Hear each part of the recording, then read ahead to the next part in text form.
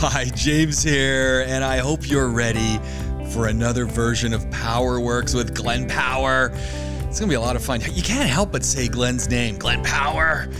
It's Power Works, right? We're going to be talking cars, BMW X5. I can tell you right now, Glenn does not like that car too much, although the X5 would put his entire family through university and set them up for retirement. Talk about cluttered dashes. Talk a little bit about Walking Dead. It's generally a spectacular Powerworks podcast, is what you're going to hear. Buckle up, sit down, grab a coffee, grab a tea, grab a milkshake, and get ready. Here we go. It's Powerworks time. Have you watched the latest Walking Dead? The one with the ball. Yeah. Yeah. Talk about a ball. So spoiler alert for anyone who's watching or listening.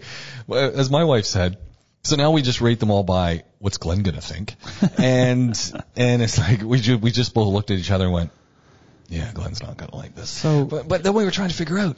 You introduce a brand new character who's out of Terminator 2, who's a proper serious actor. Yeah. And then you kill him? And then you think, he's going to play his brother, and they're going to save his brother, and he's going to be some crazy scientist who can fix this. Yeah. And then they kill him. But he kills himself. No, they didn't kill him. It was with the brother. Yeah. So first of all, they kill the guy who's upstairs listening to the whole thing, and it's Gabriel cleavers him with the mace. Mace arm attack. Mace arm attack. Yeah. And even the other dude's looking at him going, I know, dude. And then they go upstairs, and they find the brother. So the guy was just nuts, right? And they kill him. He kills himself. And it's just like, okay. And now they're still heading to the water tower. It's like ridiculous.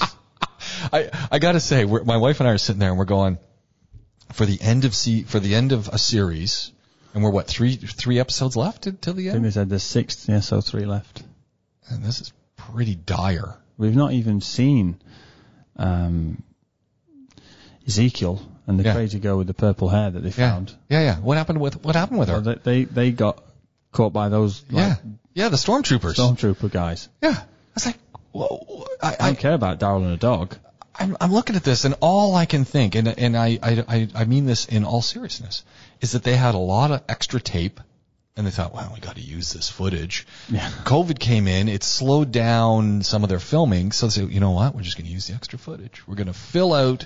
And then we've got a couple episodes that we're just going to pull. I'm thinking they're just going to pull it right in together, and it's just going to be epic, the last 3. But I'm thinking not. Yeah. I'm almost. It's like, wow. Painful. Yeah. Such a shame. Yeah, I'm thinking he's a big actor, this guy. Yeah. They're never going to kill him off. No. And he's sort of turned he's letting them go, and then I thought Ed caved in, and I'm thinking, okay. Whatever. Then when they got upstairs, and it's clearly the same actor playing his brother. Yeah. Thinking, they're going to keep the actor on. There's no way this guy's just going to do a cameo. He must have just been a fan of the show. I guess, yeah. Must have just been a fan of the show. Fanboy. We started watching The Terror, which is a series by AMC last night. We started that, which is about the 2 boats that went from the UK to try and get to the North Pole by boat. Oh, sure. I know exactly what you're talking about, because the Terror, what are they? There's 2 of them. Terror and, I can't remember the name. Anyway, it was on there last night. Because they found them. Yeah, so in 2015 they found them, and then this obviously inspired the series. Yeah. And, because obviously they froze in spot, and then it's craziness. But, I mean, what a story. I'll have to look that one up. It's actually, the first episode was really good. I'll have to look it up. But, because I've pretty much given up on any of the other Walking Dead series. We were watching the other one with the kids. I can't even remember what it's called. That's how bad it was. Yeah. And we're I know that you said it gets better. Yeah, it does get better, to be fair. But we were watching it, and we just kind of went, you know what? We didn't even finish the episode. We just went, you know what? I don't want to invest any more time in this. Yeah. Yeah. My wife looks at me and she goes, "Thank you for finally seeing the light." I have that sort of. Amy will say to me, "My mum and dad have recommended this, or I've heard about this, or I've read about this," and I just go, "Oh, I don't want to get to know any more characters. We just finish The Walking Dead and then just have a year of just reading books, please. Yeah. But yeah, this one seems to be pretty good. Okay, The Terror. So we'll give that a look. And all right, cool. Hey, let's get started. Let's do this. You heard the theme. You know what that means. It's podcasting time, coming to you from the Rove Hotel downtown Dubai in the podcast studio.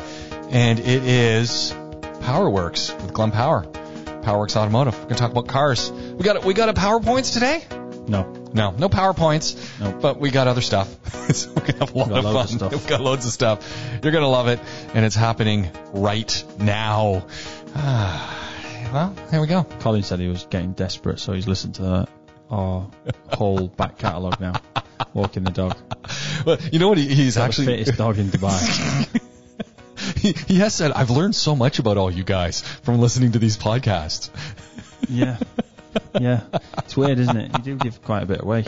Well, and if you listen to them all, I mean, you really, the best one is, one of the ones is Joey Woo, who features prominently because, you guys share that bond of being mechanics. Yeah. He put the wrenches away, although he's leaving them out clearly for me to come and do some developments on his vehicles. Mods. Tasteful mods. Tasteful mods, yeah. And he was listening to Doc Talk with Dr. Jenna, him and his daughter, and their accents were so bad I can't even put them on. But they sent me the WhatsApp of them trying to talk like Dr. Jenna. Scouse, and Dr. Jenna hasn't got a proper, not full, thick Scouse accent. Yeah. She's well spoken. I know. When she always says, "Oh, I'm Scouse," I'm going, "Really? You don't really sound." Yeah, like the sort of the kind of stereotypical one that a comic would pick up on, have a go at.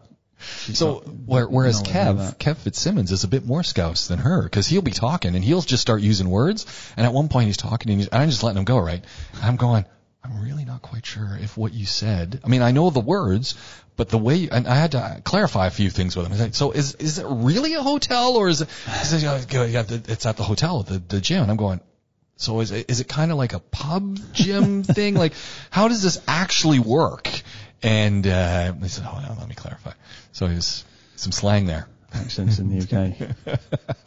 Literally 30 miles from Liverpool, and you get to 30 miles. And that's like... It's not very far. I imagine in Canada, there's neighbours that are 30 miles away. Yeah. Right? Yeah. In some areas, it's such a vast can be landmass, right? If you're not in a big city... Well, you go from take the North of America as the United States. New York, California, completely different. But it's 4 hours on a plane or whatever it is. It's kind of acceptable that there's a different accent, right? Yeah. The weather's totally different. Everything's different. Whereas you go from Liverpool 30 miles to Manchester and it's completely different. See, and then heaven forbid you go to the other side of the country and go to Hull. Yeah, forget it. I mean, it couldn't be more different. And it's like 3 hours in a car.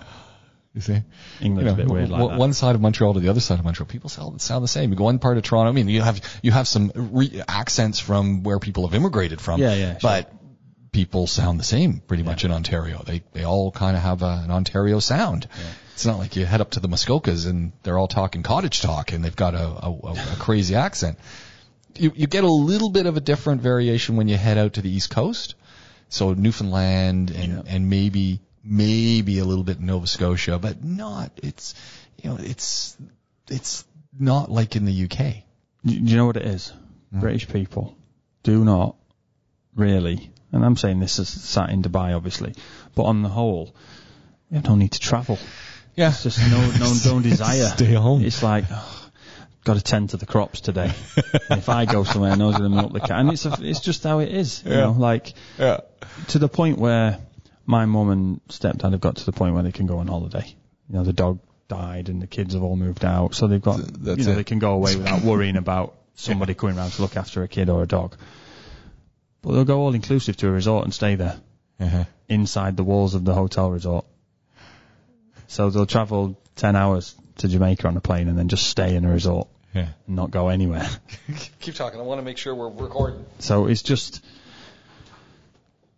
weird. I don't know. Accents is a strange one. It's makes it very difficult when I imagine as a as a foreigner to the country travelling around, especially, let's say you landed in Heathrow.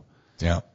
And then, you want to go and see Dover. The Cliffs of You're Dover. going to go and see the White Cliffs of Dover, and then you want to go to Land's End in Cornwall. I mean, by all means, you're not going to understand a word down there. I mean, Cornwall's almost, they're kind of still on it, but they want to be separate. Oh, really? They want flag and that kind of. They're not not quite sort of the Basque, Spain thing, but they're on a similar sort of level. So if you're not from Cornwall, when you go to Cornwall, everything costs you more, and there's certain things you're not allowed to do. Okay. So, and it's made quite obvious to you. You're not Cornish. Disappear. But it's very weird. And you're talking about 100 miles. Cornish pasties? Yeah. Okay. Yeah. Nice. Yeah, that's it. So it's interesting. Ridiculous. I don't know. There will be books written about it, and I don't. But it must be the fact that nobody left their little village. Yeah. I think you're right. Nobody, and we were just constantly getting raided, right? We were just constantly getting invaded. The Vikings and this, and the Spanish, Romans, the French. Vikings. It's crazy. Everyone just crazy. had to go. Yeah. So we just all stayed in our house on our little square of land, growing crops. And then all of a sudden you go to a market 20 miles away and no one can understand anyone, and just a fight breaks out. Yeah. And then 400 years later you've got football hooliganism. It's just the same thing. So, what can you do? There we go. And then we got Boris Johnson. Yeah, well, I mean, come on. When I was a kid, I was like, I shouldn't have been watching it, but my dad used to look after us on a Friday night, and there was a TV show called Have I Got News For You? It's an institution in the UK, and it's sort of the whole British take on, basically putting each other down and just being self-deprecating about the news of the week. Yeah. So you'd have all the headlines from all the tabloids and the broadsheets and the news shows, and then there'd be it's like a satirical show, sort of panel game show. Yeah. And then all of a sudden, Boris Johnson was the funniest person on there that wasn't supposed to be a comedian. He was on there as a guest host a couple of times, and as a team member, as a politician. They always try and have a politician on, so somebody was there to be the butt of all the jokes. He's just the funniest guy, just such an idiot. And my dad, who wouldn't, he wouldn't waste urine on a conservative politician that was on fire. Used to just sit there laughing at him because he was ridiculous. And now he's the Prime Minister. Now he's the first among equals in the British government, and it's ridiculous. I mean, yeah. Yeah, what can you say? I wasn't there. I didn't vote, obviously, but I don't know. And the thing is, has he done a bad job? Could anyone do a decent job? I mean, you know what? Given the circumstances, he's done what he has to do. And there you go. That's all you can say. And look, at the end of the day, it doesn't matter who's in there. There'll always be someone who didn't want them. Yeah. We could be talking about anyone, and I'd have a positive or negative view because everybody's got their own opinion, and it is what it is. Nothing, the world hasn't ended. Yeah. I mean, I don't know who's going to pay all these things back that they've been doing, but for the minute we're okay. No, the next government. Yeah, exactly. Yeah. Hey, I want to talk about an advertisement that I've been driving by recently on Elk Hill Road, Business Bay Crossing. Okay. That honestly, it turns me off the vehicle. Yeah. So you're driving down and there's a Jaguar advertisement for the new F-Pace. Oh, the F-Pace. And it shows the dash, the front seat and the dash. That's right. And every time I see that, all it says to me is, that's a car I'll never buy. Because I'm looking at this dash and I'm just going, it is so cluttered. It's so much old school on the steering wheel. I'm not quite sure what it's trying to show me because I'm looking at this dash and I'm going, this looks like something out of like 1998. I mean, sure, there's some little dials and things, but it is just such a mess of things that I get agitated. Yeah, I get like that when I get in most Jaguars. I'm thinking, this is not a positive ad. I was watching Shazad Sheikh's Brown Car Guy's review. He's just reviewed the SVR F-Pace, which is like the 550 horsepower silly one. Yeah. unnecessary, but great fun. And obviously he's taken aback by the power, and he likes the sound of it and everything. Which, why not? That's what it's for, right? Yeah. But all the way through, I'm looking at it thinking, don't really appeal to me. Like who's that appealing to? Do you think? I know, and I think because they've done the research. You can get the same engine and everything in the Range Rover. Yeah, might as well just have a Range Rover. Exactly. That's how I looked at it, and I don't. Obviously, it's each to their own. But we've said before with Jaguar, like they just you don't think of an SUV when you think Jaguar. Yeah. All the companies are guilty of doing it. Oh, yeah, for sure. Guilty. They're all doing it, and everyone's joined in, and that's just the way it is. Whatever. But it doesn't appeal to me. I think the one on there isn't it orange on the billboard as well, or some weird colour? I've driven past it. I don't know if it's orange. I can't remember the colour. I don't think so. I think that's not the most appealing colour. That's the Skoda. The Skoda's the orange one. But yeah, it's very. Yeah. Like if you've listened to anything we've done on this podcast, or if you've listened to any of the old shows that we used to do on air, one of my big complaints about cars is steering wheels. And just the amount of, as soon as you have to look down at the steering wheel to figure out what button to press, you've defeated the purpose, because now you're taking your eyes off the steering wheel. Yeah. And it's just so cluttered. But on the other token, and this is kind of an interesting thing, this has got nothing to do with the F-Pace, I'm moving on. So it just bugs me. Let's leave that behind. Yeah, let's leave it, because there's nowhere to go. But this morning I was driving in over here to the Rove Hotel downtown, to the podcast studio. And it was one of those mornings, the first morning where I was driving and I was going, if my car was autonomous and doing this itself, I would not be complaining. Yeah. As I was making the way here, and I was just thinking of a million things. My mind wasn't really on the drive. And it was the first time ever where what's the solution? Take a taxi. But if my vehicle was autonomously and I could just punch in, go to the Rove. And part of the reason for thinking that was, as I was about 3/4 of the way here, I kind of was going, hold on, where am I going? Because I'm driving and I'm looking around and I'm going, oh yeah, I know where I'm going, but where am I going exactly? Because, then you have to navigate exits. Yeah. When you got all the way from Murdiff and on autopilot, and now I've kicked in and thought, Just for a moment I'm thinking, hold on. And it was at that moment that I thought, autonomous vehicle would be nice right now. You know what though? What I know, and from where we are right now, so if we look out that window, you've got the lower level and upper level of the D71 or whatever it is. Yeah, good luck, whatever. I have no idea what that road's called. Now, if you want to get to Dubai Mall, the sat-nav will give you the directions, no problem. Yeah. But the upper level and lower level are above you from the satellite. So you don't know, and then you're on the upper level and it's saying, turn right. What? I never even thought about that. There. Oh man. So that's a problem. Autonomous cars are going to have a few little that's something to really think about. Details to figure out. And a lot of the buildings we park in have multi-store car parks, so the sat-nav suddenly doesn't work. Yeah. Ooh, interesting. That's something that someone's not thought of. I'm sure they thought about it. They just thought they'd ignore it. It's what they've said is that's the anomaly. That's 2%. Yeah.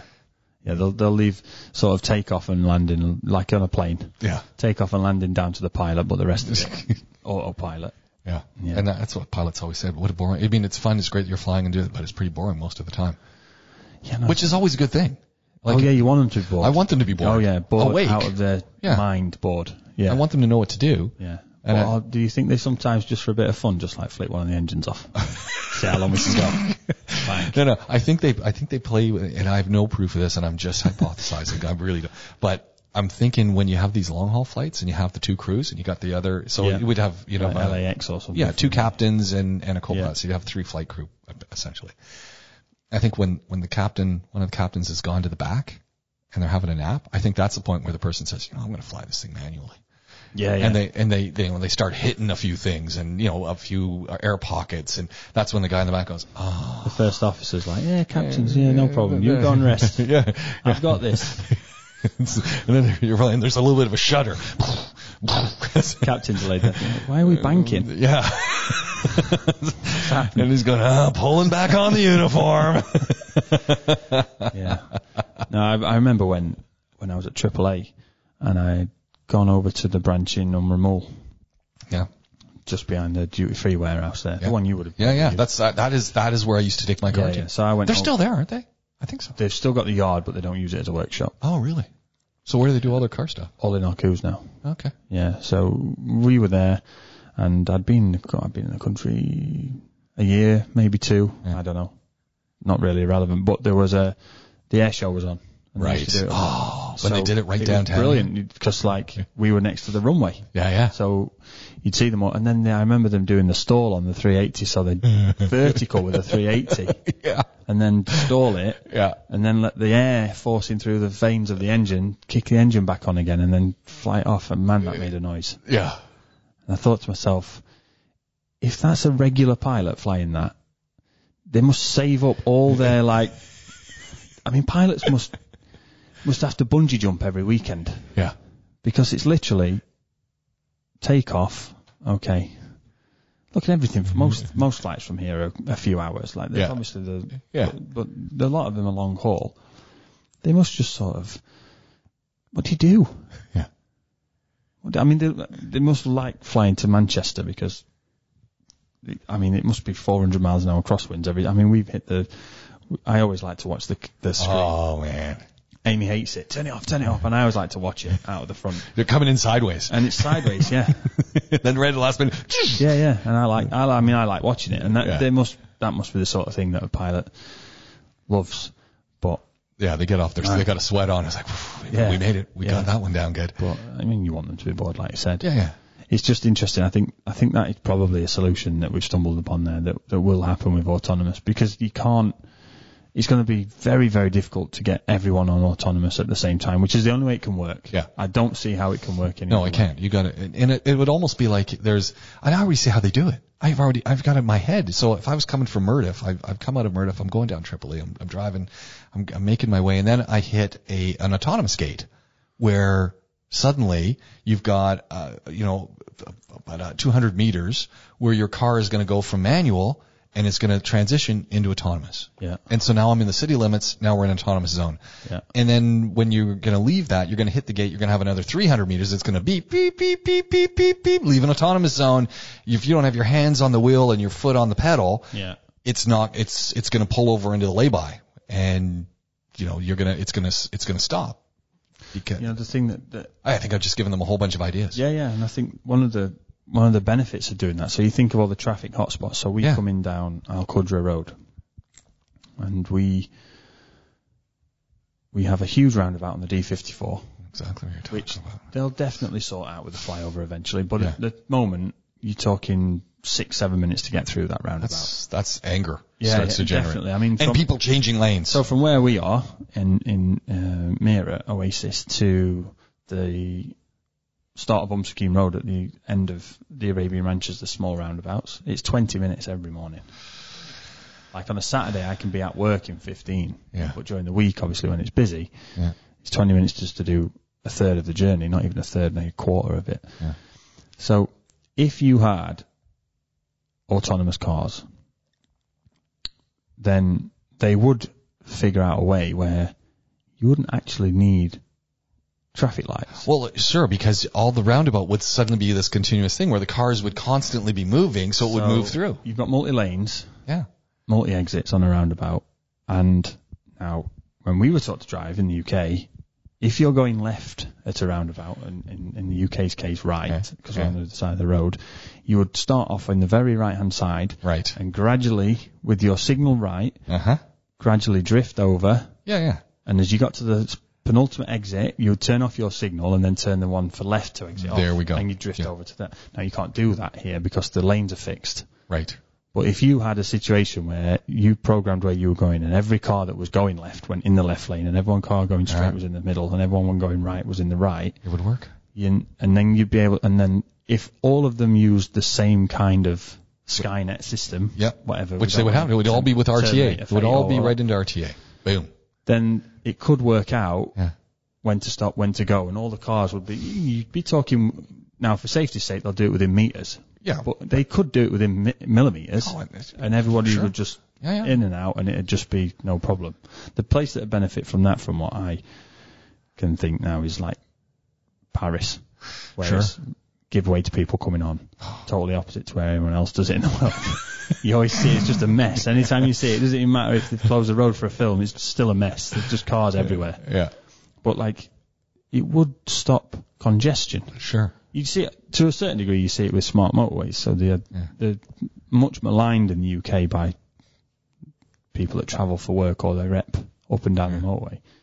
But the speed limit in the UK will be 70. That's the maximum you can go. There's no unlimited speed. So 70 is a maximum on a 2-lane or more carriageway. Bearing in mind, 2 lanes is a major road in the UK. There's some major roads with 1 lane either way. So now they'll have a smart motorway has bridges across, like the announcement ones, and it will close lanes or it will open lanes. Okay. So it'll open the hard shoulder in heavy traffic. It'll change the speed limit from 60, 50, 40, 30. And it does that even when there's no accident, because obviously the sort of stacking effect of brakes, the faster you go, the further it gets back. Right. You know, the first person brakes a little bit, the second more, third. We all know by the 10th or 15th car, you've got everyone stopped. If the speed's lower, there's less brake use and everyone moves rather than having big tailbacks. And that's all worked out autonomously, and it keeps traffic going. Now, if the cars are doing that themselves, then there shouldn't be. No, it should be simple. Yeah. I think it's going to be cool. But if everyone's on the same system, who pays the insurance bill when it goes wrong? There's still going to be stuff. Things going to go wrong. You're still going to have an insurance company because someone's going to be in the grocery store. I saw it the other day.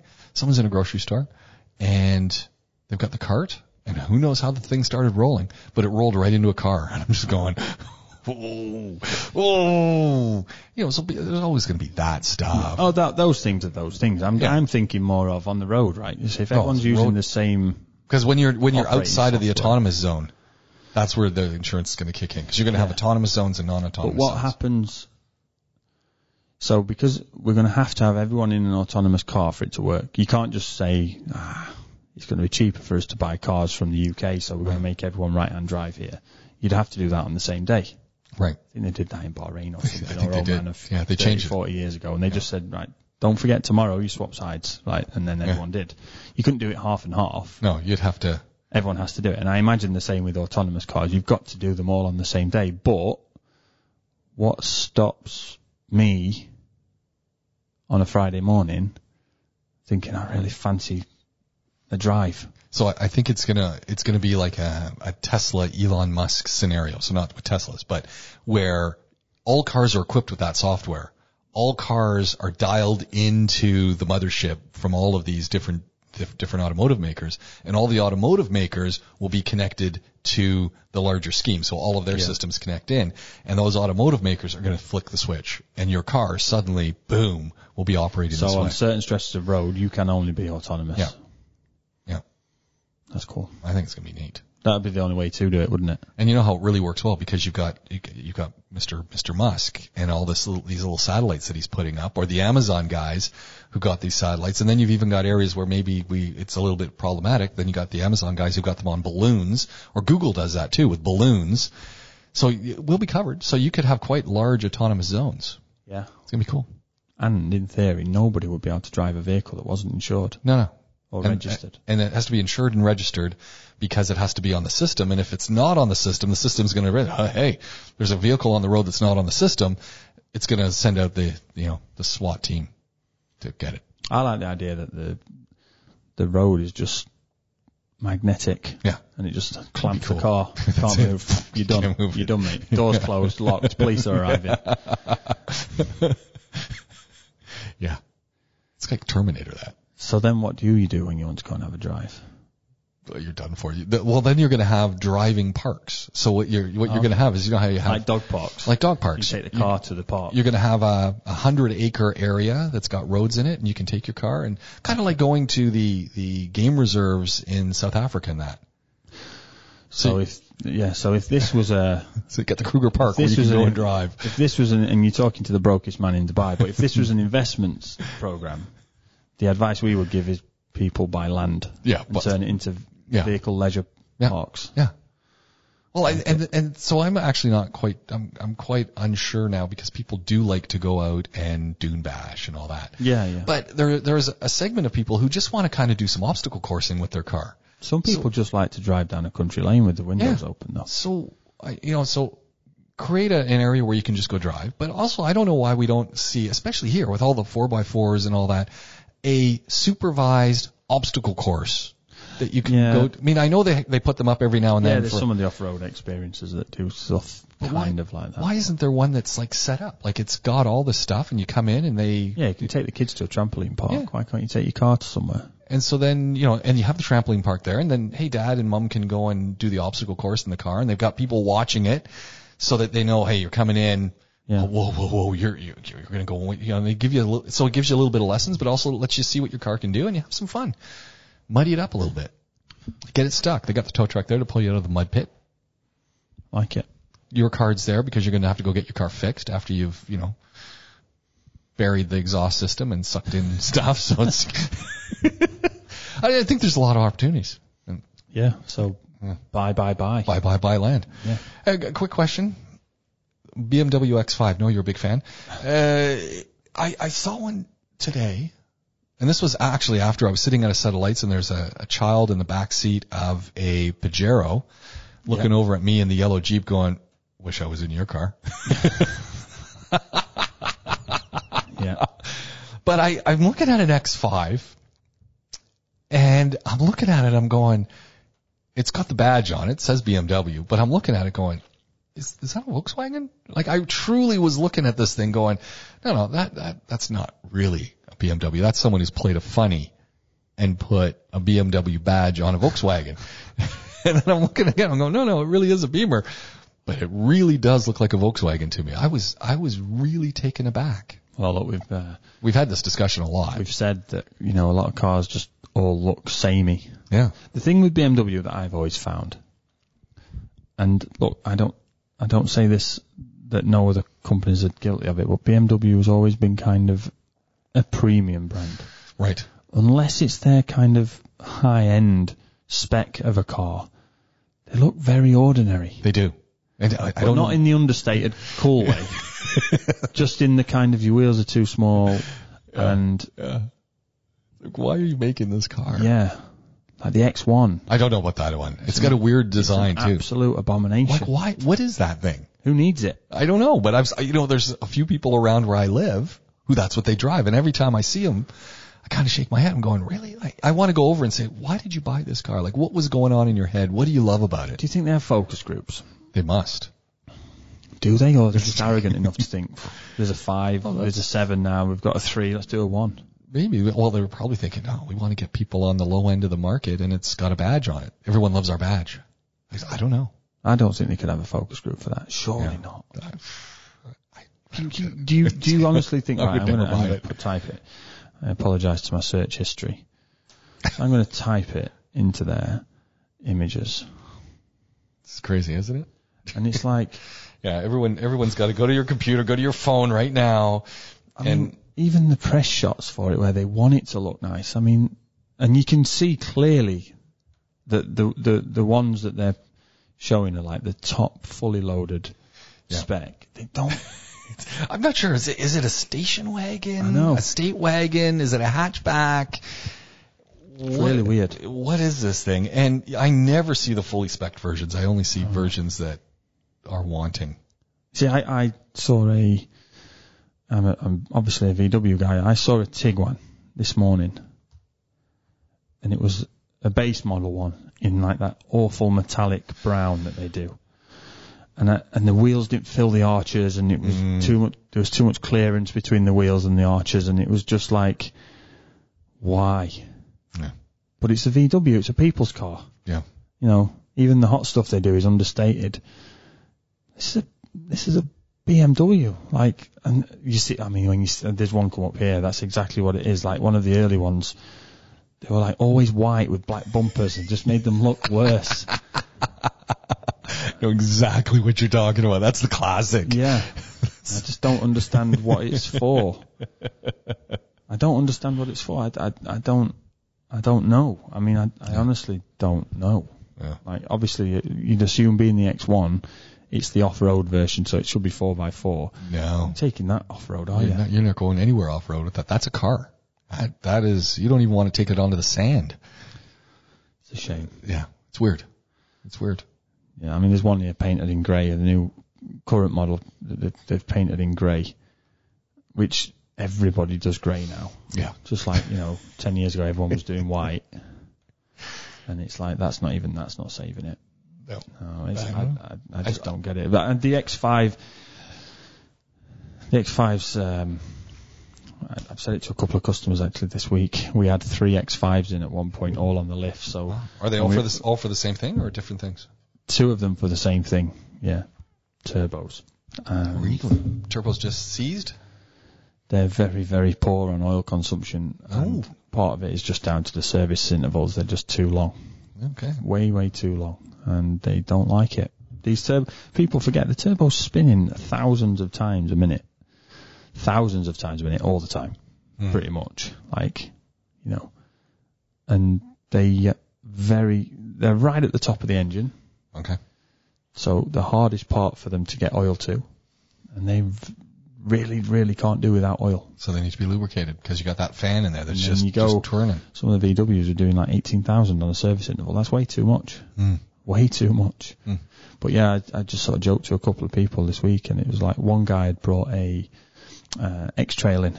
Okay. I said, look, if all my customers had X-Trails, I'd be out of business. Yeah. If all my customers had X5s, I'd never have to work a day in my life again after about 5 years.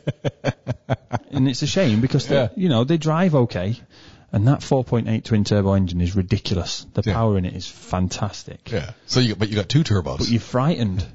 You're frightened of driving it. I mean, I've had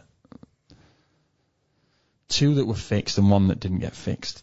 Of those 4.8 twin turbos, where the pistons have stretched the bolts on the conrod around the crank and gone proud of the block. Really? Smashed into the head. Oh, that's a lot. And I don't see that many. That's a lot of power. I've had 3. So that is, you don't see that many. You've had 3. That is not a good track record. No. Now, I don't know from BMW's point of view whether I've just and hey, who knows? Yeah. You could get 1, 2, 3, 4, 5, 6 on the lottery. These things happen, but I'm sure there's others out there. Yeah. And I'm sure BMW addressed it, and anyone that's been under the BMW umbrella for the servicing and repairs probably had technical bulletins and had that repaired and rectified. Audi and VW were doing piston ring replacements on some of their engines as a technical bulletin. So these things happen. Right. But you would think if someone had a vehicle and they owned it, they'd be getting a phone call from. That's the kind of thing that I would class as needing to get back to people on. Yeah, for sure. So that's pretty scary, but that's a lot of power. So the folks who had the turbos that weren't working, they decided just to go without. So we've got So one of them we had to remove both turbos and repair them. So we changed the cores and the bushes on the inside. Put the old housings back on, put them back on the car, so they weren't consuming oil. And then the second one, the actual housing of the turbo had failed, so it's ended up needing a new turbo. Yikes. Yeah, which isn't cheap. Oh, I could imagine. So we repair a lot of turbos. We do, and it's not something that's unique to BMW. Just so happens we've got 2 in. The problem is with that car is so phenomenally powerful and effortless as well. Because it's just effortless. Yeah, you put your foot on the gas, you're gone. It's like it's a rocket. Yeah, definitely. That's why people like owning them. That's why and you drive them like that. Yeah. Well, you see people in them and they're just like gone. Green lights flashing. I can do it. 400 horsepower later, you're gone. And it's a really, really, really great engine. Yeah. A lot of it is just down to they get stretched a bit too far in the service interval from the factory.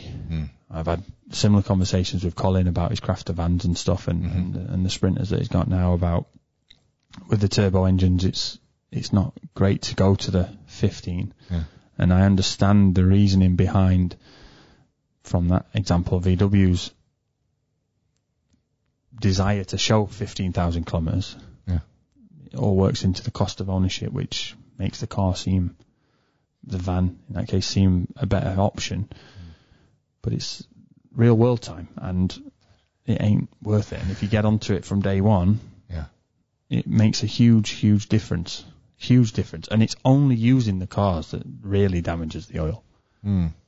You know, we've got cars that do very little kilometres, classics, that will sit all summer, and we'll change the oil before they get put away, and then we'll change the oil before they get taken out, and the oil just comes out clean. Yeah. But we take it and change it because we don't want any moisture in there, and any of the carbon that it might have broken up inside the sump while it's been sat in the sump, get it out, put new oil in it, and it comes out clean, and we put new oil in, but it's better to be safe than sorry. Yeah. And that's, how much does that cost you? Nothing. Under 100 dirhams. A few hundred dirhams with a filter and check the rest of the car while it's in. Yeah. You know. Easy. So if everyone had an X5, I'd be pulling my hair out. I like the idea of that big engine though. Like I really like. Yeah. I mean, when you need it, you've got it, and otherwise you just drive it normally. And this isn't even an M.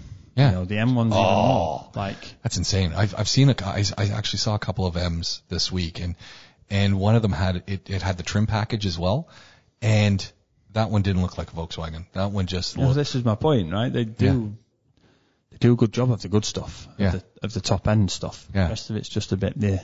Yeah. But that M. Yeah. You want that. I think that if I'm owning a BMW, I'm getting the M. Yeah. M Sport. You see, the problem is now everything's the M Sport package, which is just bigger brakes and 20 more horsepower or whatever it is on everything. But it makes them look good. Yeah. And I suppose, in a way, from a purely marketing point of view, in the region we're in, it's not a bad upsell, is it? No. Make the cars look crap. Yeah. But you can have the M package. Yeah, there we go. Same with the Passat, right? So Joey's got the Passat. So this is kind of fun because he's going to review it, but it's interesting because and I keep you up to date, so I forward you. He's really big into warming up his lunch using the dashes. Genius, though, yeah. He's got him sitting on top of it's still a little cool back home, but not that cool. I think it was up to 15 degrees centigrade the other day, which is summer. My one son's going, shorts weather, Dad.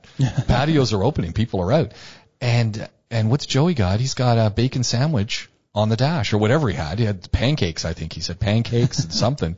And he's got his Tupperware container, glass container, sitting on top of the defroster. Yeah. Genius. Warming up his lunch for his hour drive. Genius. I like it. The cup holders are right on top of the vents now on the dashboard. So if you're blowing hot because it's hot, you can warm a drink or keep a drink warm. If you're blowing cold because it's cold, you can keep a drink cold. What a great idea. Just smart, right? Yeah, someone was thinking. Yeah. So he's got the Passat. He's happy, but it's another case of rental companies and your manufacturers not thinking. The rental company cut them a deal to get a fully spec'd car, something that's got all the toys, because people are going to drive these cars. They're going to make an assessment of it. They're going to talk to their friends, and they're going to decide, I'm going to buy that car, or no, I'm not going to buy that car. And so he hasn't really given it a good look around. He's going to give us a review. But what was his big complaint?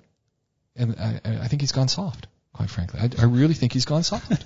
It's like, of all the complaints, he's not complaining about, it's relatively comfortable. He's not complaining about this. He's, it doesn't have all the specs. He's got, it's got the nice little badge on it, blah, blah, blah. He's going on. We've talked about it before, though, haven't we? Yeah. It's a big deal when you drive a car a lot. Well, his complaint is the lane change assist mechanism is not activated on his model of car. He likes the lane change stuff. It's not there. It works good on those as well when it's there. Yeah. It does work good on those. And he's just at the spec level a little bit below, so it's not active. And he's going, for him, that's a game changer. He says, it doesn't have lane assist. He says, the Mazda X3 had lane assist. Yeah. Or whatever the Mazda 3. Mazda 3, yeah. Mazda 3. It had lane assist. He didn't like it, or he had some issues with it, but it still had lane assist. He's now driving the Passat, no lane assist. He's going, we had a sales manager at VW when I was there, and he spec'd a Tiguan, like 2009 sort of time, 2008-9, and he spec'd it. They were relatively new at the time. It was like the new SUV. Yeah. And he spec'd it with a rear view camera. Okay. But no parking sensors. So you've got nothing. Yeah. So you've got a camera that will just show you the middle of the car, but nothing at the side. Yeah. And you've got no idea how close you are to anything. And you can't, therefore, look at the screen because you have to look back. Yeah. So the camera's of no use. So what's the point of having the camera? Yeah. And then to get onto the Jetta, which is something I was going to mention, so the same sales manager had a salesman. He was there a couple of years at most, and they decided to go and do something else. He was reversing, so we had obviously VW standard big glass front. Oh no. Big glass front on the showroom with huge sliding doors to drive your cars in and out. And get covered up ribbon over them. Yeah. PDI'd a brand new Jetta. I fitted parking sensors to it as a retrofit, as an upsell. Really nice, clean job. VW kit, straight in, on the can, everything in nicely. Went into the valet bay, they prepped it, everything was done. He drove it round. Now it was a rainy day. He drove it round, and he's driving round. And then to reverse it into the showroom, he didn't get out the car to open the door before reversing it into the showroom. Parking sensors, I've just fitted them. I know they worked. Just drove into the glass door, smashed the showroom door. And then this is a huge door. You thousands of pounds of repairs on a rainy day. It's always rained in England. And just reversed this car. The customers are on the way for it. Yeah. So, Yeah. Like, what's that? Yeah. So, alright, it sounds crazy to say it now, but parking sensors is basic. Yeah. Kids figure out what parking sensors do. My kids panic. Yeah. The beep starts to become just a beep. It's like, stop, Daddy. They know. And I've never said to them that's what they're doing. They figure it out. It's just intuitive. And that's why there's such a great idea on cars. Yeah. Just keep going. It's not. It's just the rain. It's just the rain. I've opened the door. Of course I have. Oh, man. So, Are they still selling Jettas? Well, yeah. The Jetta, when we got introduced to Jetta, I never see them anymore. They went to North America first. Right. They were popular. The last one. They were popular in North America, and this is why they got them first. But the one we got was a North American one, so it was left-hand drive and everything, and it was down in the training facility. And then they brought it into the sales for their product launch. Because they were like, it's going to sell thousands, it's going to be really popular. We'll get to the dealers rather than them come to us. And the guy from VW was like, look around it, get to know it. Don't go into it thinking it's a Golf with a boot, even though it is. Have a look around it and get to know it. It is the lowest spec of a car I have ever seen come out of a VW factory. Seriously. Like, we still got cars that had come in with the Blaupunkt stereos in, which were bought without a stereo, and then we would fit one retrofit. All right. Some of the VWs were sold without stereos, and you'd have to spec them on. Okay. And we still saw some of the old ones from the 80s and 70s that were like that. This was awful. The hinges had no covering over them. Oh, no. The tailgate, and so the boot lid, as we'd call it, there was like the thinnest piece of material, like over the latch mechanism, and just zero sound deadening. It didn't sound like a VW when you shut it. Really? The doors were just really light, and they didn't close right. All the fittings were really hard plastic. The VW guy said, look, in North America, a VW is a VW. So it's no frills. Yeah. It needs to get A to B, and this is what the North American market expects from a VW, and this is what's sold like hotcakes. We're getting this car to all the dealers because they're going to sell like hotcakes in the UK. No, now the Mark V Golf, the Jetta that was out for that one, so sort of 2006 to 2007 or 8. Brilliant, really good. Yeah. Came out a lot later than the Golf did. So they learned. Same spec, everything was great on it. Yeah. Really, really nice car. Really nice car. It was a Golf with a boot on, which the Golf was a great car. But this Jetta just didn't feel right. Just wasn't, and it's weird. So, I suppose we started off talking about accents, right? It's weird how cars are different for different regions of the world, where you'd think everybody wants a comfortable seat. Everybody wants the door to close and it not rattle the glass inside and just sound like a VW. Everybody wants that, right? Yeah. But it's not true. It's not true. When you said that Joey had got the Passat, I had a look, it's something like the 7th, 8th or 9th highest selling car in the world ever, like 15.5 million of them. I mean, the Corolla's done 35.5. Yeah. I think the Golf is next with 25.5. So that's a huge gap between the Golf and the Corolla. But something like 15.5 million of these Passats have been sold worldwide. So there's something there, right? Obviously people like them, and they are great cars. But I know there's a couple of things that I've had feedback on from, I've never owned one, but obviously worked on a lot of them, driven a lot of them, but feedback I've had from people. One is that people don't appreciate, people that maybe never had the Passats before, been attracted by the newer models that look really smart. They don't like the little clock on the dashboard in the middle. They think it looks old-fashioned. Right. It's just one of those traditional, it's like a golf ball gear knob on a GTI. It's just one of those things that will never go. But also the fact that they're very sort of grey inside.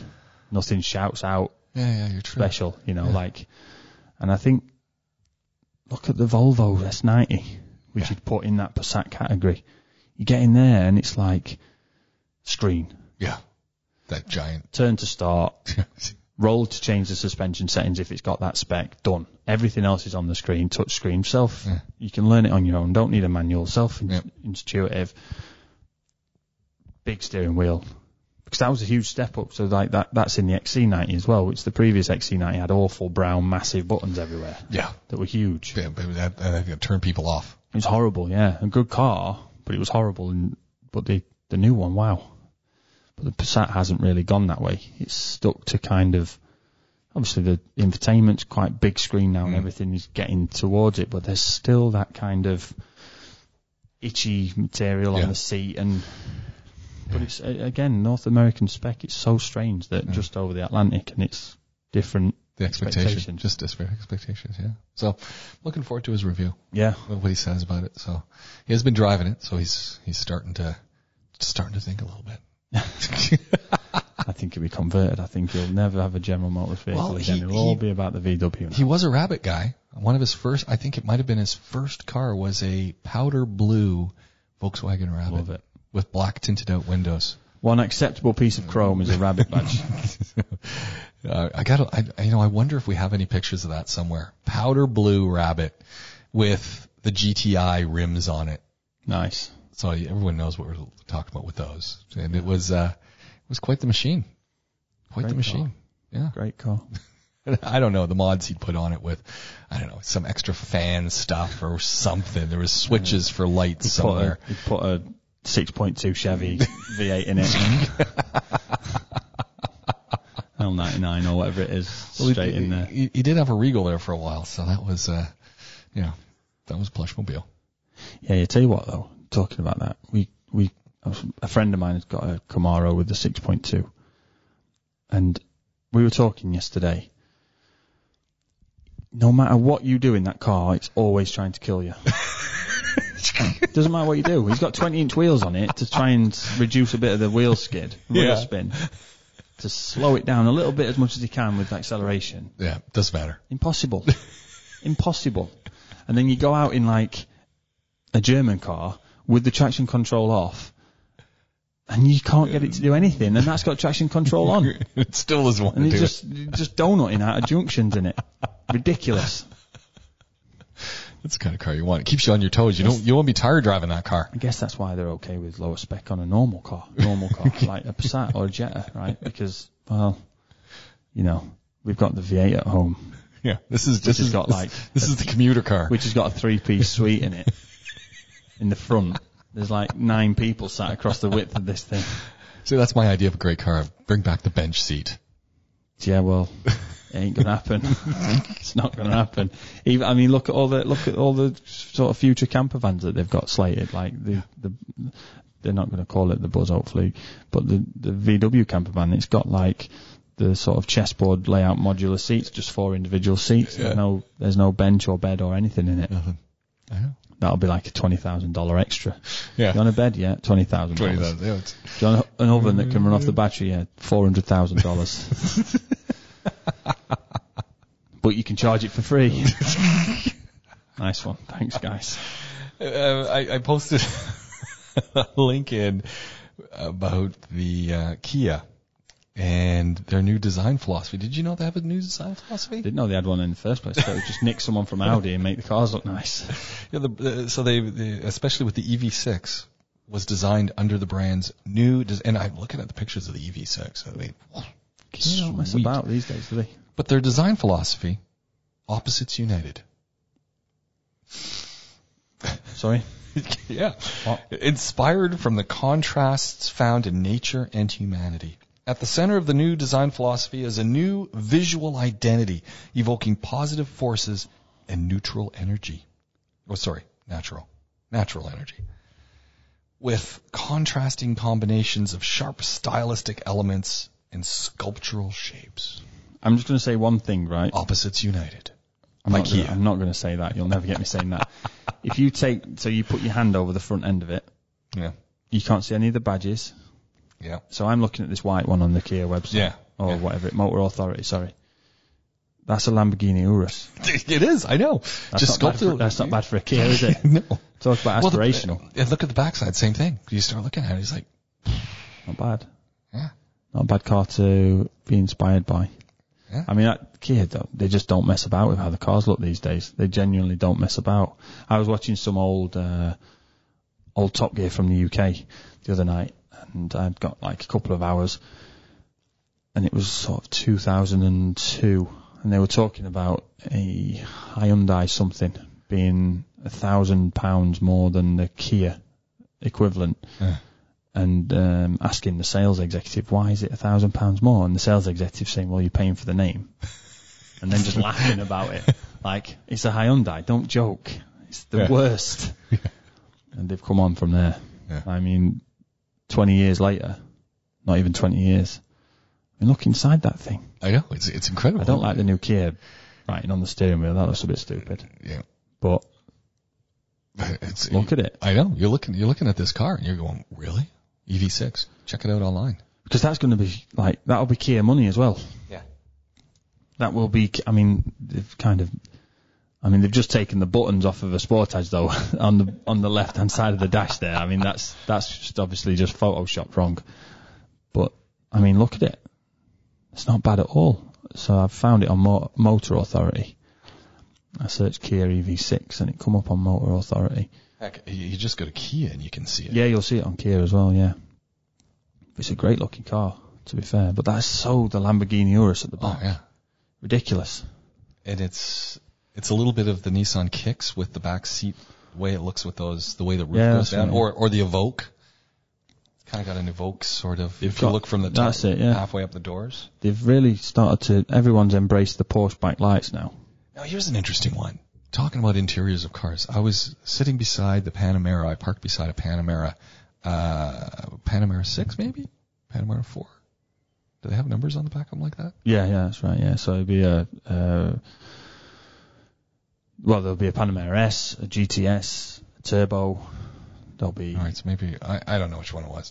But I look inside, because I'm thinking, oh, it's kind of cool. It's got some matte finish on it, which is kind of weird. But I'm parked right beside it, and I'm in the old Wrangler. That's right. This is today. This is right now. I'll have to look and see if it's still there. I look in the window thinking, oh, okay, I'm just going to take a little look in. And I was so disappointed. I'm thinking the person who owns this car must be disappointed because all of the little button things on the center console just look like plasticky pieces from like the Lego store. And I want my Lego to look plasticky, but I don't want my Porsche to look plasticky. So I just thought, wow, this person must really be unhappy with this vehicle.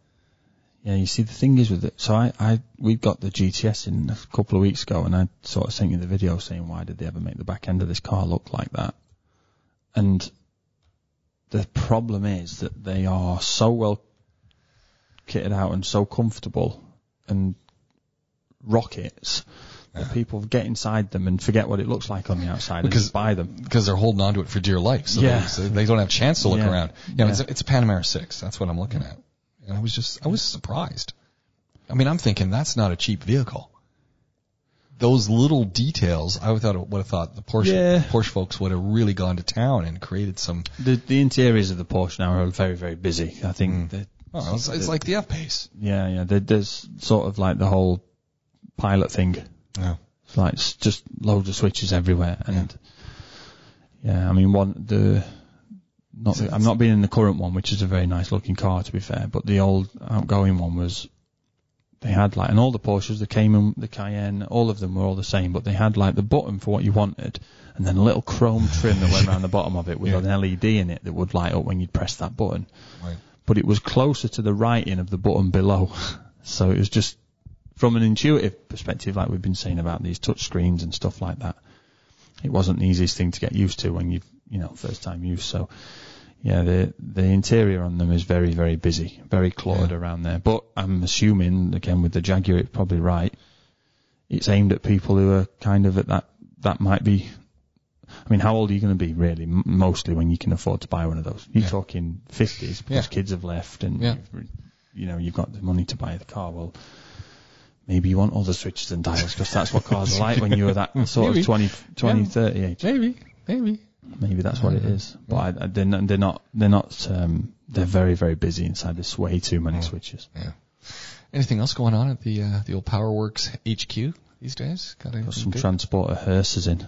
Oh man, really? Yeah, transporters that were designed to carry 2 coffins. Interesting. Yeah, 0 miles. A bit of a legal battle over them, and then they finally arrived, and we've got them in to get them roadworthy after being sat in the desert for 13 years.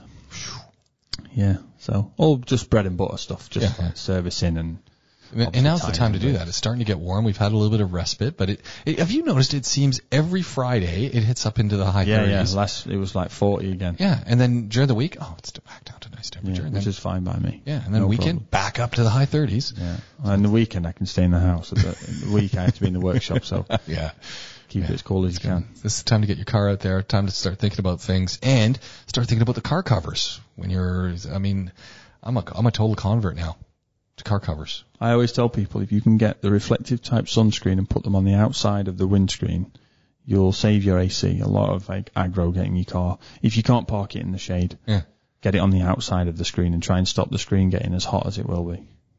That's a good idea. That's what I always tell people to do. Tint the windows to a safe level of about 30 degrees on the back and the rest of the car. But obviously you can't do the front one, that's unsafe, but if you can get the reflective type covers that will go over the front of the screen rather than on the inside, that'll save the glass getting as hot as it does, and it'll help no end. Yeah, with the old some of the old VWs, they used to have when you had the AC on, they'd have like a sunlight sensor on the dashboard. A lot of cars still use it, but it was a sunlight sensor, and that was to detect, basically to figure out how hot the windscreen was, basically. So there's a vent on the top of the dashboard that just blew onto the screen, even if it wasn't the one to clear the screen at the base. It was in the middle at the top, and it would basically be there to cool the screen down. Because obviously, if you're blowing cold or blowing air in and it's cooling down in the AC system and then coming out the vents, if the dashboard's hot, it's getting warm by the time it gets out the vent. So this would try to vent the dashboard and blow up and cool down as much as it could so that the air was going through cooler. But even that, it's not good enough. You cannot touch the windscreen sometimes. That's a good thing. Start looking now on your Amazon to get your screen protectors for when you're parked. $5 or whatever. The ones that are out on the outside. Put it on the outside. Put it on the outside and try and close the doors on it. Yeah. Or even just get a bungee cord that can hook onto either end and put it through the inside of the car just to hold it over the screen. There we go. Tip of the day. On that note, you know what it is. It's time for us to start thinking about packing everything up and get your cars in to get serviced and more. Glenn, thank you very much. It's been fun. PowerWorks Podcast is what you've been listening to, coming to you from the podcast studio right here at the Rove Hotel downtown Dubai.